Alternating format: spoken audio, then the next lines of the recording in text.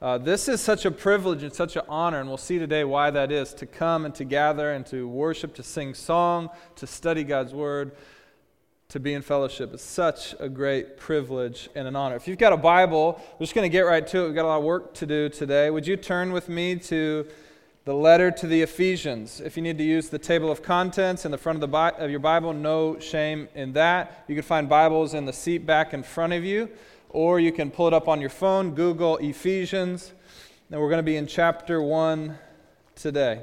This is just a beautiful, beautiful letter written by the Apostle Paul. We talked about what that meant last week, the authority with which he wrote as an apostle of Jesus Christ, and what that means for us. And we ended up saying last week at the end of our time together that my hope as we consider Ephesians together as a church, that our hearts would overflow with worship. Now, you probably thought last week, well, that's not actually that typical of my heart. Why is that? You're not alone in that. Why is this not the common posture of our heart? Let me give you an illustration that might help you understand why that is. Have you ever felt like you didn't love a gift that you received as much as you should have? Like somebody gives you a gift and you're just not that excited, but their face tells you that you should be like really excited. Have you ever had that experience? I have that all the time.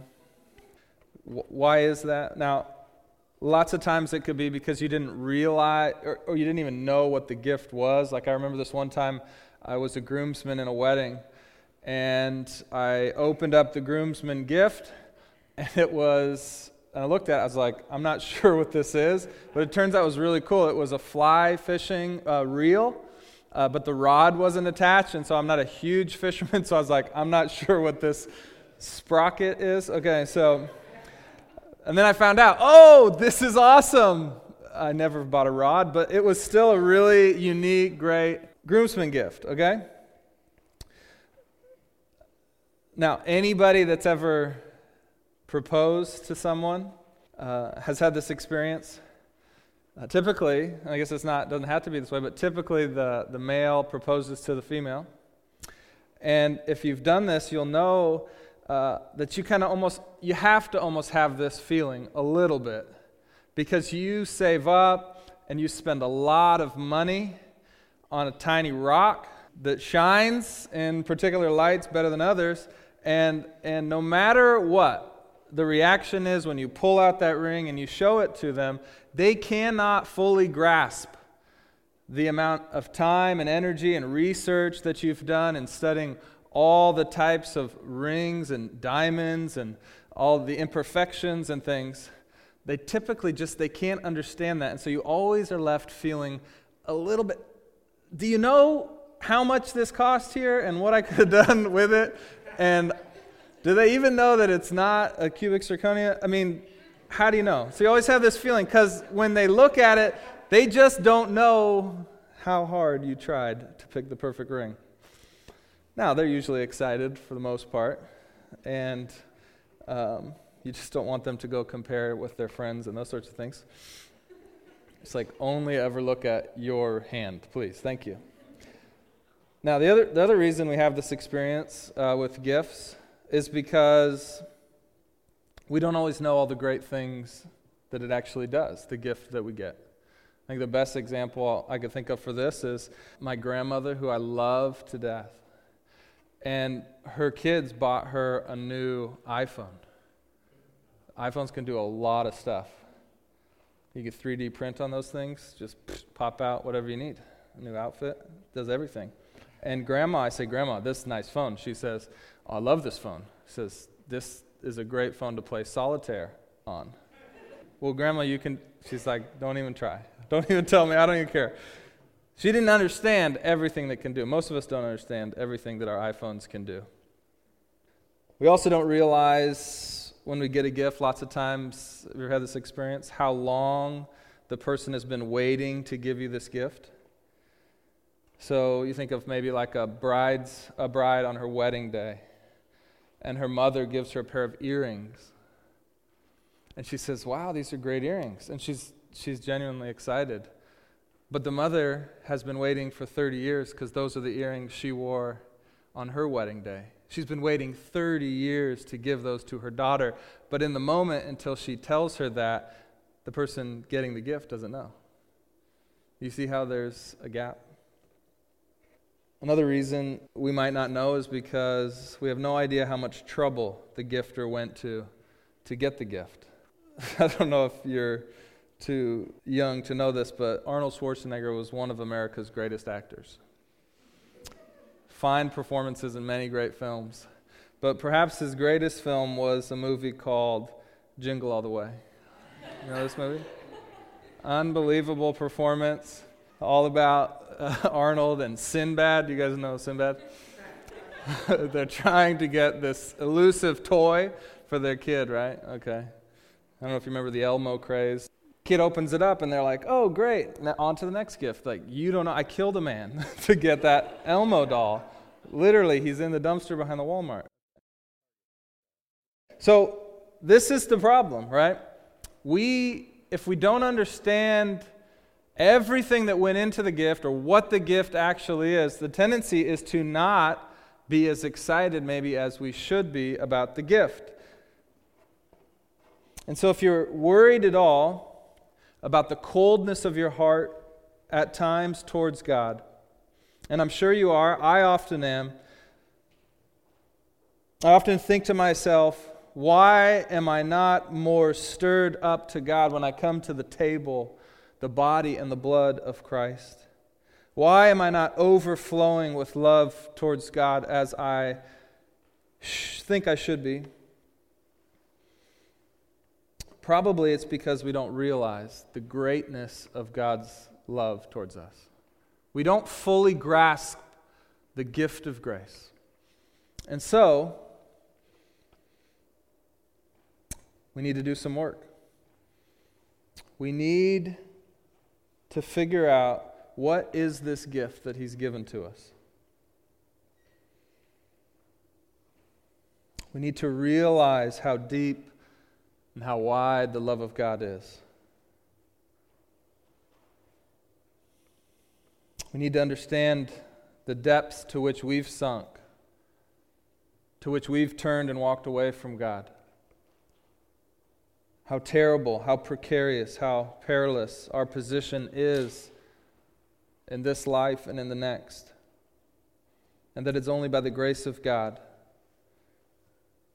that we do not forever stay far from Him and His goodness. This is how we'll get back this sense of wonder and love and praise. And so I hope today that we might be enlightened to see the fullness of the gift of God, that we might realize the depth of the gift of grace, the power and what it can do in our life, and how long God's been waiting to give us this gift, and to what lengths He's gone to make giving us this gift a possibility. So that's what we're going to look at in Ephesians today.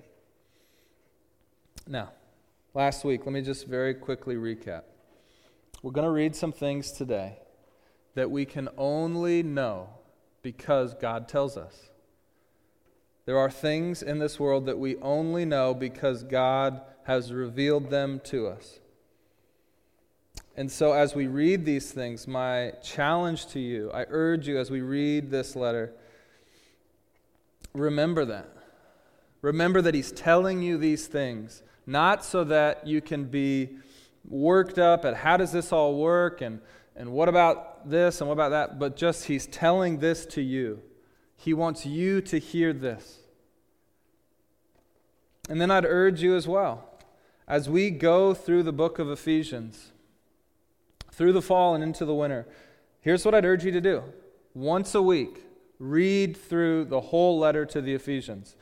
The first week, just read it through straight. Maybe the next week, you read it one chapter every day. Read it in several different translations. Just keep reading it. Keep reading it. And I guarantee you, by the time we get to the end of this series, you will not be the same as you are right now. That the truths that are revealed to us by the power of God through His Spirit working through the apostles, will change you in a way if you just soak yourself in these words, these truths. That's my challenge to you. So, let's start in Ephesians chapter 1. And we'll just read the 2 verses we looked at last week, and then we'll move on to our text today. This is also printed in your bulletin as well.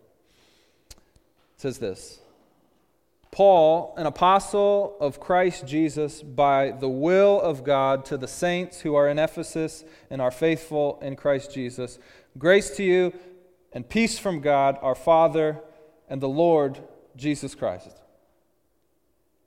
And then he says this: Blessed be the God and Father of our Lord Jesus Christ. Let me stop there. Blessed be. This word blessed, we'll see it come up many times, and here it means praiseworthy. Praiseworthy be the God and Father of our Lord Jesus Christ. These opening words are really like an outburst. First thing he wants to say, praise be to God. Praiseworthy be the God, the Father of our Lord Jesus Christ. This is important just to say this. So, whichever God it was that Jesus prayed to, that rose Jesus from the grave, that is who Paul is saying is praiseworthy. In Ephesians, just like in our world today, there's many gods to be worshipped. And Paul is being very specific here. The God of our Lord Jesus Christ, the God and Father, that's who is worthy of praise. So today, in our pluralistic culture, we can say, if you're praising the God that Jesus worshiped, the God that He spoke of, the God that He prayed to, if that's the God that you're praising, amen. Welcome. But Paul's being very specific. That's who's worthy of praise, and we'll see how important that is.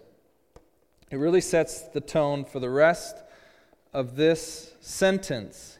Sentence. From verse 3 to verse 14 in the Greek, which was the original language that this was written in, this is one sentence. Verses 3 to 14. Now we've chopped them up for our consumption. But when I found that out, I was like, Mr. Abali, high school English teacher, run-on sentences can be great. And I am the king of run-on sentences. I can make an incredible run-on sentence. If you want any of my high school papers, I've thrown them all away. I've burned them. Okay. This is one long run-on sentence, and it's all about the praiseworthiness of God because of what He's done, the blessings He's bestowed upon us. So let's just read this together. Blessed be the God and Father of our Lord Jesus Christ, who has blessed us in Christ with every spiritual blessing in the heavenly places, even as He chose us in Him before the foundation of the world, that we should be holy and blameless before Him. In love, He predestined us for adoption as sons through Jesus Christ, according to the purpose of His will, to the praise of His glorious grace, with which He has blessed us in the Beloved. In Him we have redemption through His blood, the forgiveness of our trespasses, according to the richness of His grace, which He lavished upon us in all wisdom and insight, making known to us the mystery of His will, according to His purpose, which He set forth in Christ as a plan for the fullness of time to unite all things in Him, things in heaven and things on earth. In Him we have obtained an inheritance, having been predestined according to the purpose of Him who works all things according to the counsel of His will, so that we who were the first to hope in Christ might be to the praise of His glory. In him you also, when you heard the word of truth, the gospel of your salvation, and believed in him, were sealed with the promised Holy Spirit, who is the guarantee of our inheritance until we acquire possession of it, to the praise of his glory. Whew. That's a great run-on sentence. Probably the greatest sentence ever written, some would say. And in it is packed these cosmic truths that we only know because God tells us. So we're going to look at what are these blessings that he talks about, and what must it mean about the love of God, that he's blessed us in this way. And how does the givenness of these gifts change us and change how we respond to God? That's what we're going to be looking at today. Exciting, right?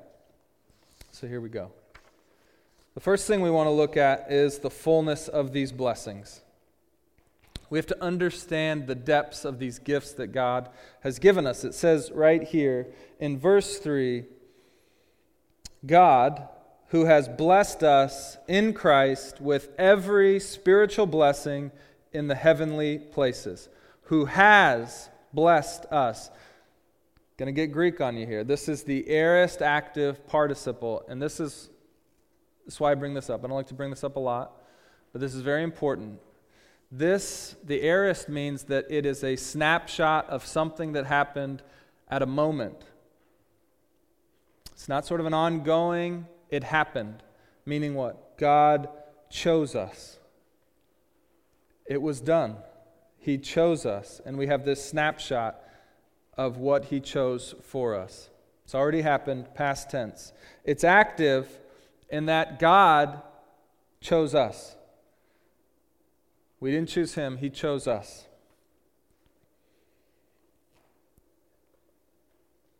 It's very important.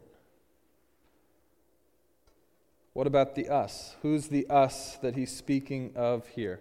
Well, we got to go back up to verse 1, and it's to the saints. Now he's writing specifically to the saints in Ephesus, but he's speaking of all saints. God chose all those who are Christians before the foundation of the earth to give spiritual blessing. Now, what are those blessings in? Well, look at the text. They are blessed. He has blessed us in Christ. This means in Christ, every blessing comes. 15 times in the first chapter, Christ shows up. 15 times. You think he's an important part of this equation? That's how we've been blessed, in Christ. There's no other way to be blessed except in Christ. And we'll talk more about what that means in a bit. Now, how many blessings do we get? Well, it says we get every spiritual blessing. And the word here in the Greek means every kind of spiritual blessing. So it's not sort of this general sense of we get everything, It's every single kind of spiritual blessing that's possible we get in Christ. And God chose to give us that. Now, what is a spiritual blessing? Well, the world, the earth, these are important things. But it's not everything. There is more than just what we can see and touch. There is a spiritual realm that exists. It exists right now. It existed before the foundation of the earth. And it'll exist once this earth changes and becomes what God wants it to become. And it's here that it's said that we have every spiritual blessing in Christ. So this other realm, and we'll talk about it in a second, this heavenly place, it's timeless, it's classless, it's limitless in the sense that our world here And it's in this realm that we have these blessings. And so Paul is very specific to say it's spiritual blessings that we have. He's not promising here earthly blessing. He's not promising health and wealth, fame, prosperity, comfort for God's people here now in this world. Now you might get those things, and if you get those things, praise be to God, because He is the giver of those things, but He is not promising you those in Christ Jesus. That is not what we have here. We have a promise of every spiritual blessing. Now, we'll see that these spiritual blessings aren't simply future benefits, but they're also present realities. And they've already been won by God's saving action in Christ. So the following verses will make this plain, that these blessings are integrally related to the whole course of salvation history. And they've been applied to every believer, every saint, through the Spirit of God. Now, what about in the heavenly places? What does that mean? The NIV says, in the heavenly realm. Well, it's not specifically just referring to the place of heaven, or the place of the new heavens and new earth, which God promises to us for those who believe in Him. Now, it includes that, but it's talking about something actually bigger than that. There is heavenly places right now that exist that are beyond, like I said, the physical, tangible world, beyond the five senses, and they're as much a reality as the physical reality. It's this place where the fullness of everything that God is and creates exists. And we'll come back to this term, the heavenly places, in the future. But it's important to understand that's the realm of these blessings, okay? And what we'll see next week, we have a privilege, Jeff Neuschwander, who's a pastor friend of mine. We did Alpha with him last spring. He's going to come. They're preaching through the book of Genesis right now. And he's going to come give us a sermon on Genesis 1 next week. Well, he'll talk more about how in the creation God has blessed us as well. In the creation, in every physical thing, the blessed one, the one worthy of praise, has blessed all of creation, and in particular, those created in His image, human beings, who He's given dominion, which means He's given us the charge to protect, to manage, and enjoy all of creation. How that is also a marvelous blessing from God. But it's not the same as these blessings that Paul is talking about. So we thought it'd be good for him to come and share that with us because it's a both and. It's not the spiritual against the physical. God has created it all, but the physical is not all there is, okay? And he's talking here about these spiritual blessings. So what are the blessings? Let's read verses 7 to 14, and he'll tell us more in detail what the blessings actually are, the spiritual blessings. Verse 7 says this, "In Him we have redemption through His blood, the forgiveness of our trespasses, according to the riches of His grace." We have a kingly pardon for our rebellion, our trespasses against God our Lord. We are now forgiven for those of us who are in Christ, and we have right standing before God. And we'll see how important that is in a little bit. It's an amazing blessing that we have forgiveness in Christ.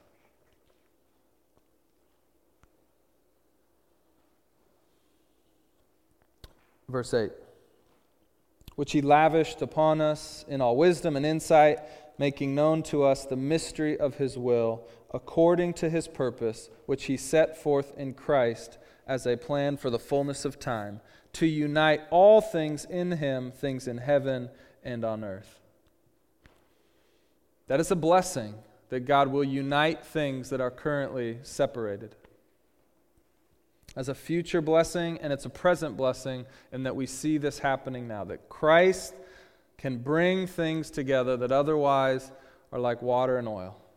He brings them together. It's a spiritual separation that He unites. Let me jump back now up to verse 4. Actually, verse 5. In love, He, that's God, predestined us for adoption as sons through Jesus Christ. This is important. We've been adopted as sons. Now look at verse 11. In Him we have obtained an inheritance, having been predestined to the purpose of Him who works all things according to the counsel of His will, so that we who were first to hope in Christ might be to the praise of His glory. We have been adopted as sons, and here's what's important to understand. We are all sons, male and female. We are, in a sense, sons because the sons got the inheritance. And we all have access now to the inheritance of our Father. It's a great truth. We all get what's the Father's. And what should belong just to Jesus. But we get it too, if we are in Christ. Now, just to kind of explain how powerful this is. Do y'all have a friend that you know that married really well? That just got into the right family? And all of a sudden they marry in to this great family, and now they've got this great new father-in-law, and that they've got this great new mother-in-law, and they've got these great new brothers and sisters-in-law who are just incredible. And you know what? The family also has a beach house and a house in the mountains. You just hit the jackpot. You got a friend like this? Kind of make you mad, don't they? If you don't have a friend like this, I just encourage you to talk to Blaine Carver. He's married well. He comes from the Great North, Alaska, and now he's like OC royalty. It's amazing. Talk to Blaine. He'll explain this principle to you. He's married very well. I'm very happy for you, Blaine. Praise be to God. So we get this new heavenly family, new brothers and sisters. We get this new heavenly Father who is perfect in every way that a father should be perfect. We have this new heavenly home, which is our inheritance. We have been transferred from being just guests that maybe visit to now we are co-owners of this place. It's amazing. Now look at verse 13. In Him you also, when you heard the word of truth, the gospel of your salvation, and believed in Him, were sealed with the promised Holy Spirit, who is the guarantee of our inheritance until we acquire possession of it to the praise of His glory. That's a spiritual blessing. We've been given the Spirit of God who dwells with us, that reminds us that all the other promises are true, that gives us the power to persist, to overcome anything else in this world, not just the physical, but the spiritual as well. That is a great blessing that we have the Spirit of God with us. Now these blessings, they're past, they're present, and they're future blessings. And we are told that God chose to give them to us before the foundations of the earth. Just because He wanted to, right? Because we had not yet done anything to deserve them, He gives them freely to us in that moment. And we only exist in the mind of God. It's an incredible truth. Hard to wrap your mind around.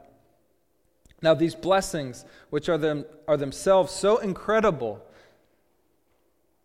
they're so incredible, but there's even something crazier about them. Even something about these gifts that God gives to us, that if we don't understand it, we'll miss it, and we'll undervalue what it is that God has done. Let me give you an illustration. I did a wedding this summer, and I love to hear the story of those getting married, about their love story, how they came to be together. And this particular couple met in middle school. And they met in middle school, and right away, some of you might know them, I won't say who they are. Right away, the now husband fell in love. I mean, he was smitten. And he had in his mind that he was going to love this woman for the rest of his life, the rest of her life. He was going to marry her. Now, the thing is, it took her several years to come to the same conclusion. And it wasn't until their junior year of high school that they had their first date.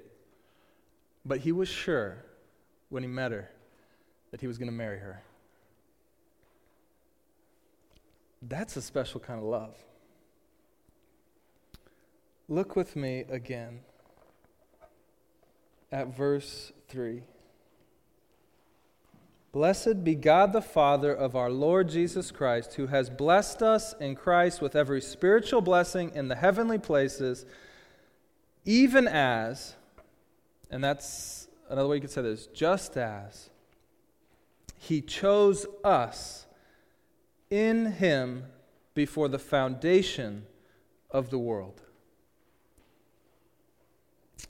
He chose us before the foundation of the world. Now, here, my friends, we have a sneak peek into what we call spiritual history. This is not visible history. This is spiritual history. It's invisible history. It's a glimpse into things that only God knows. And He tells us, before I created anything, before I created time itself, I chose you.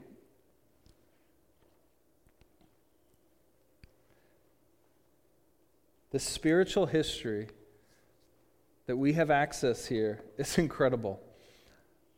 There are things happening in this spiritual history that are so far beyond us that it's foolish to think that we could fully understand them with our finite minds and eyes.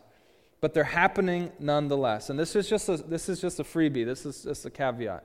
What you want to do in your life is figure out what God is doing in spiritual history and start participating in that. Because whatever God is doing in spiritual history, that will be that which remains.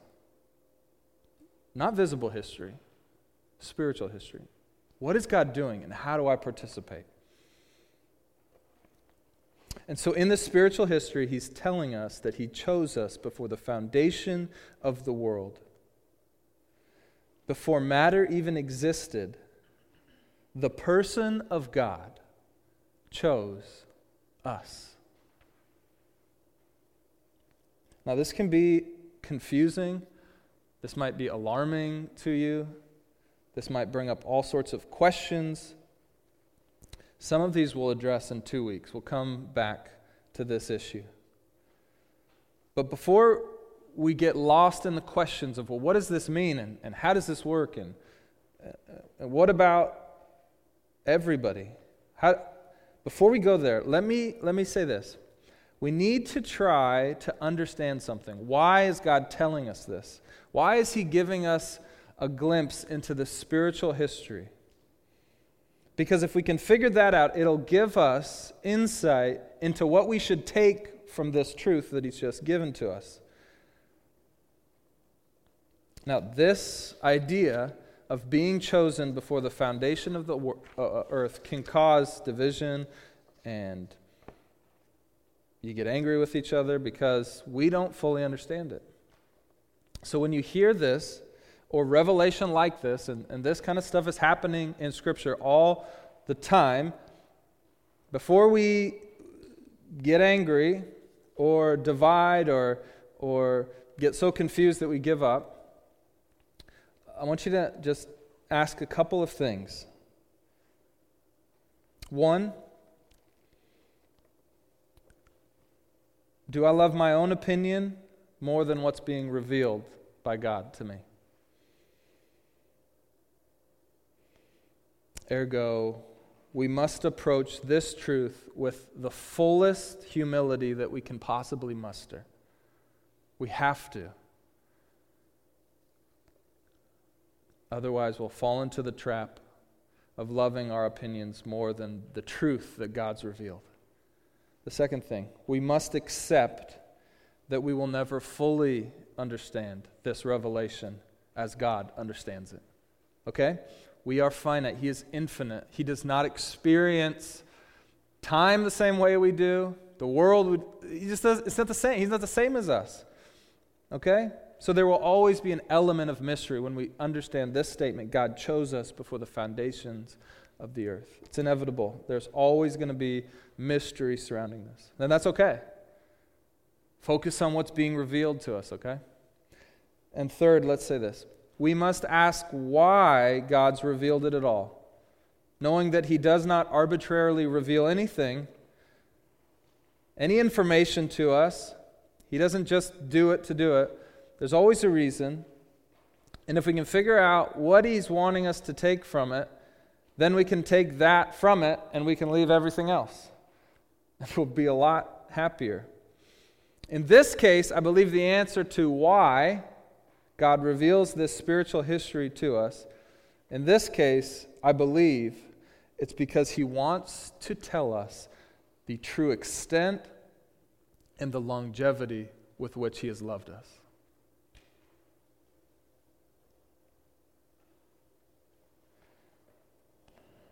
He also wants us to know of His willingness to wait, His patience, His long-suffering, waiting for the fulfillment of His ultimate desire, which we'll see here in a minute, to be worked out in its fullest way, invisible history. God's incredibly patient. So we might say it something like this. God did not start loving you the first time you gave Him the time of day. God didn't even start loving you the first time you attended church or the first time you attended church consistently. He didn't even start loving you the first time you gave financially to the church. He didn't start loving you the first time you actually sang during worship songs. He didn't even start loving you the day you were born. God started loving you before the foundations of the earth, before He even spoke the first speck of matter into existence. That's how long He's been loving you. He's waited billions of years for you to even begin to start loving Him back.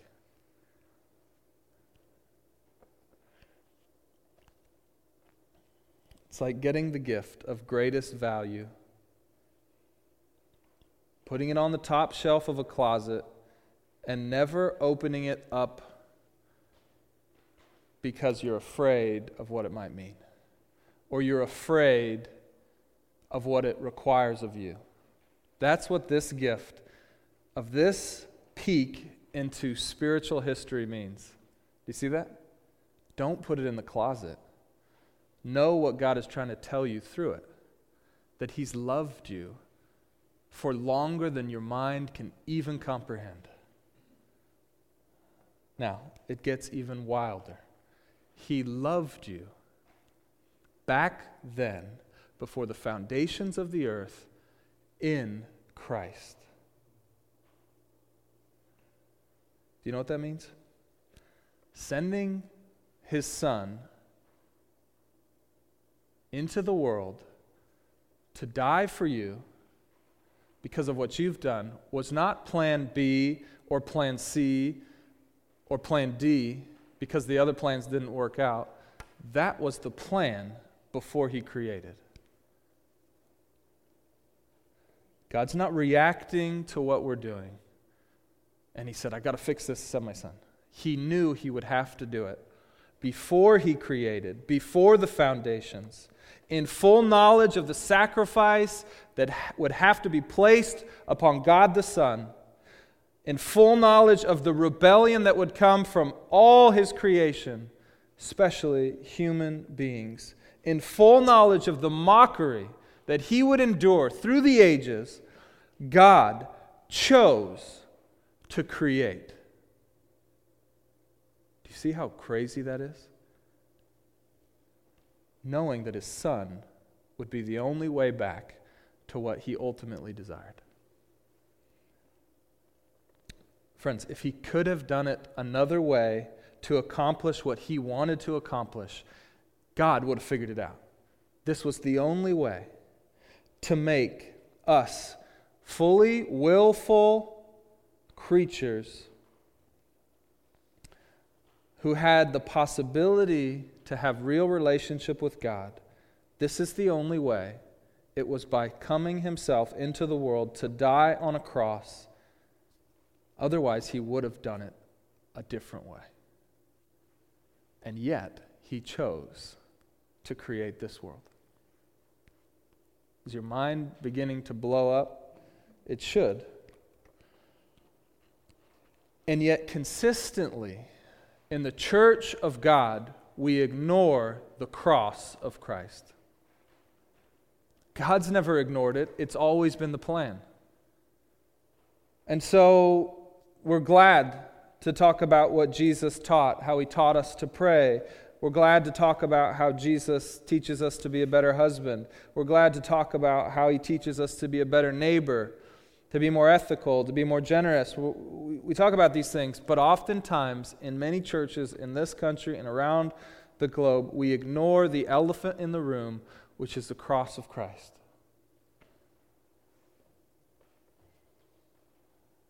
Let's not be that kind of church. Because God knew that this was what he would do before the foundation of the earth out of love for you. Verse 7 says this. In him, that's Jesus, we have redemption through his blood.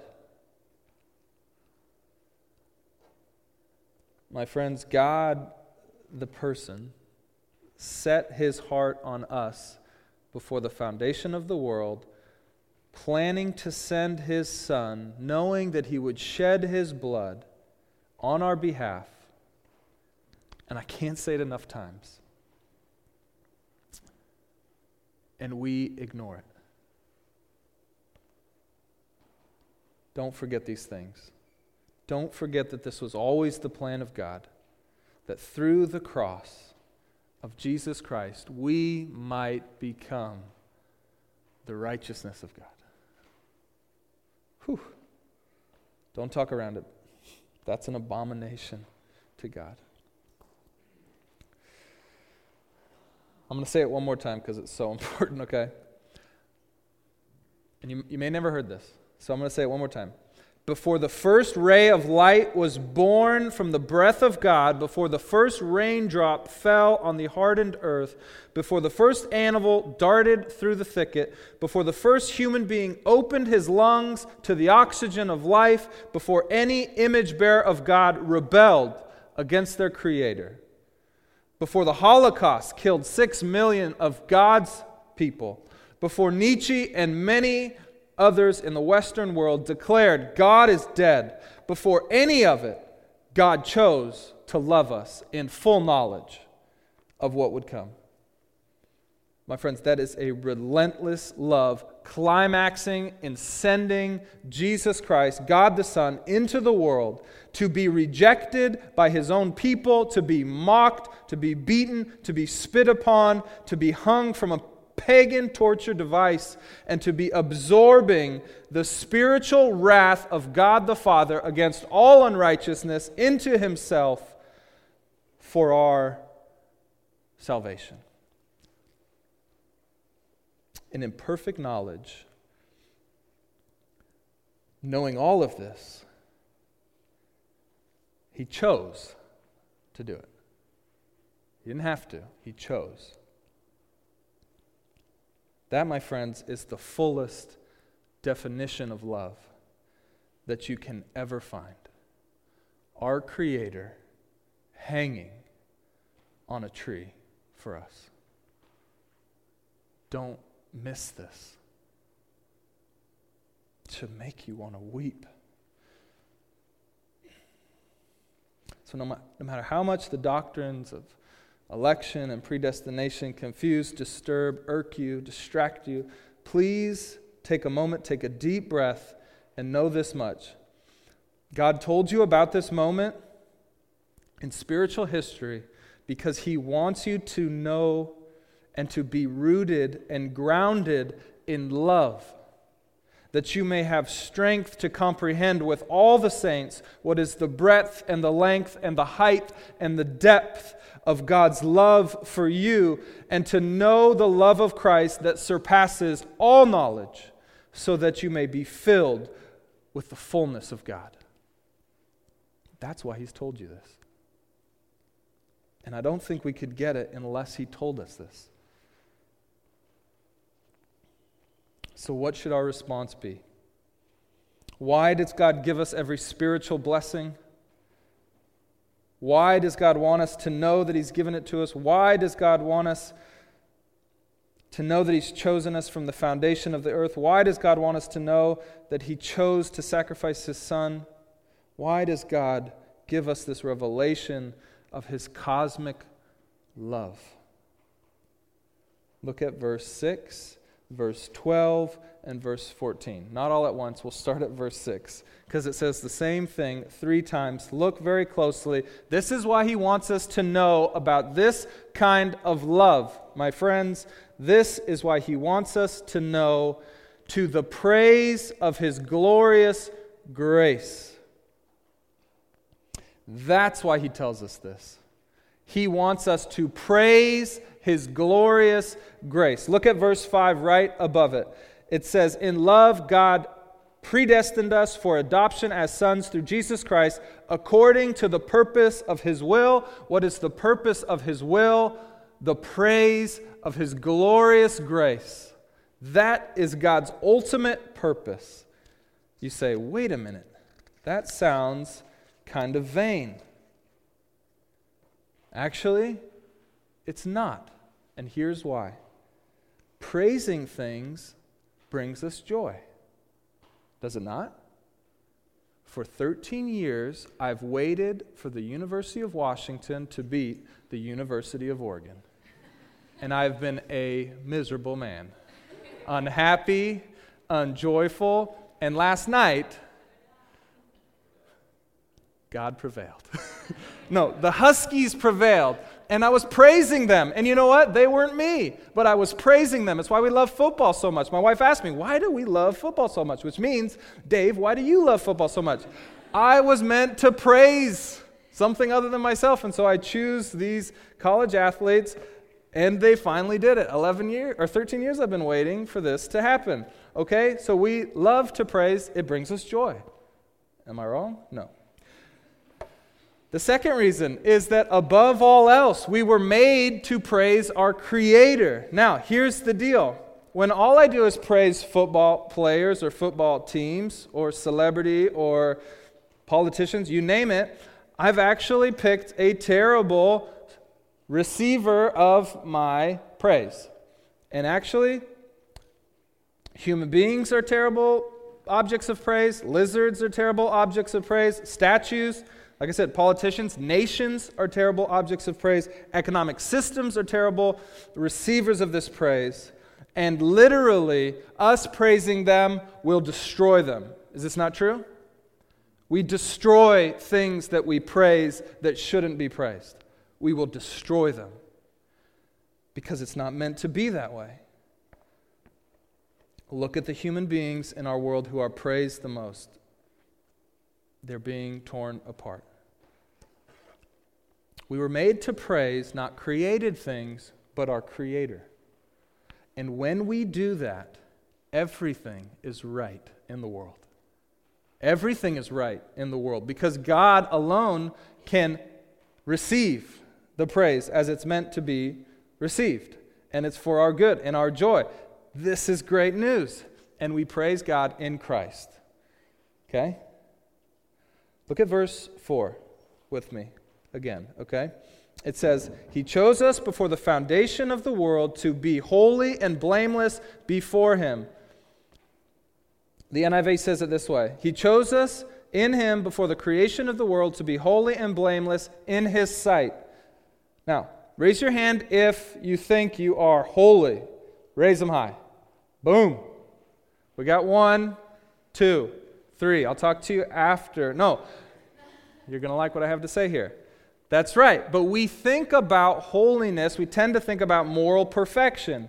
And so we say, I'm not holy because I know I'm not morally perfect. But actually, the sense here of holiness is wholeness, to be put back into the position we were meant to be and function according to our design. That is what holiness means. Now, what about blameless? Blameless means that we no longer are guilty in the courtroom of God. We call this justification, that through the blood of Christ we are justified. We are no longer blamed for our crimes against God. They've been paid for by Jesus on the cross. And so, here's what he's saying. God chose us before the foundation of the world to be, right, both willful beings that get to choose whom we praise, and that we would become blameless, because oftentimes we've gotten it wrong, blameless and holy because he's putting us back together the way we were intended to be. And guess what happens when we're back to holy and blameless as we were intended to be? We can once again step into the sight of God. This is the great promise of eternity, lived in the presence of God. Before Christ, we could not go to that place. Now, in Him, we can. You see what's happening? We will experience the fullness of the blessings in the heavenly places because we will stand before and in the sight of God Almighty, praising Him as we were always meant to do. Do you see that? This is incredible. And so, where's my Bible? Hold up my Bible, my notes say, this is the only way that this end could happen. The Bible, this book, tells us what God had to do to bring this about. He could have created robots, he could have done something else, but to create real, volitional, free creatures, holy and blameless, yet choosing to stand before Him and worship Him by their free will, it had to be this way, climaxing in the gospel of Jesus Christ, His death, His resurrection. It had to be this way. And this is, to praise His glorious grace is, my friends, the way that we love God back.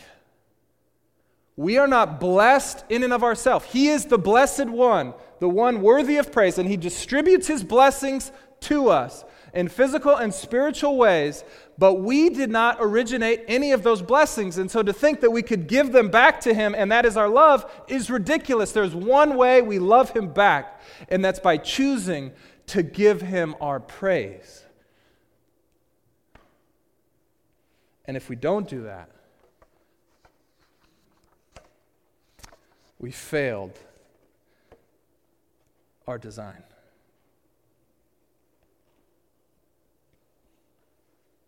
Willful worship, my friends. Willful worship. Why do we gather corporately once a week? Sunday worship? To praise His glorious grace. That's why we gather. Why do we come together in medium-sized groups in homes throughout the week to talk about God? To the praise of His glorious grace. Why do we share the good news of Jesus with those who have never heard, or those who have maybe heard an incomplete or false gospel? This is evangelism. To the praise of His glorious grace. Why do we give away our blessings, our time, our energy, our comfort to serve those who are in need? Mercy Ministry, TTPOGG. So catchy. TTPOGG. Come on. Write a song. Somebody write a song about this. Now, look at the passage again. God is the subject of it all. It is God's will. It is God's plan. It is God's activity. It is God's choice. It is God's creation. It is God's Son. It is God's sacrifice. It is God's goal to unite all things in Christ Jesus. And it falls all apart if we think we can insert ourselves where God is meant to be. When I live for my own will, when I live according to my plan, when I live out my activity, my choice, through my creation, through seeking to be my own Savior, thinking that my own sacrifices save me for my own goals, I've wrecked it all. I've distorted God's intent, and so what happens is I live to the praise of my glory. This started in Genesis chapter 3, and it's been the problem with humanity ever since. Now, let me just show you something very quickly. God is always blessed so that we can be a blessing. He said to Abraham in Genesis 12, the 12th chapter of this book, his story, the first man he chooses and calls to something unique to set him apart. God said this to Abraham, I will make you a great nation. I will bless you and make your name great so that you will be a blessing. I will bless those who bless you, and him who dishonors you I will curse. And in you all the families, that means every nation, every language, every tribe, every culture of the earth shall be blessed. God knew it was going to be this way. He would bless those that they would be a blessing. That's how it's always worked, because he created to multiply his blessedness. That's the plan of God. And it comes only through and in the work of Jesus.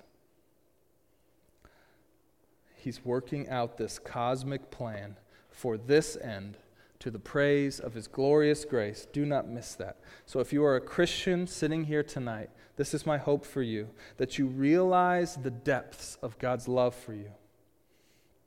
That you realize in a new scope the riches of this spiritual blessing that he has bestowed upon you. That from the foundation of the earth, before you could have ever even responded, he chose you. And I hope you see the nuance of this love as he's pursued you in and out of the choices of your life, seeking you, pressing in on you, wanting you to know of his glorious grace so that you might respond as you were intended to, with praise. And then I want you not to just do that here on Sundays, but to go out into the world and praise his glorious grace. Now, what if you're not yet a Christian? You need to ask yourself today, why am I here? Is it an accident? Is it by chance alone that I'm here to hear this message? Is there no purpose? Is there no reason for which I'm here? Or could it be that God in his providence has drawn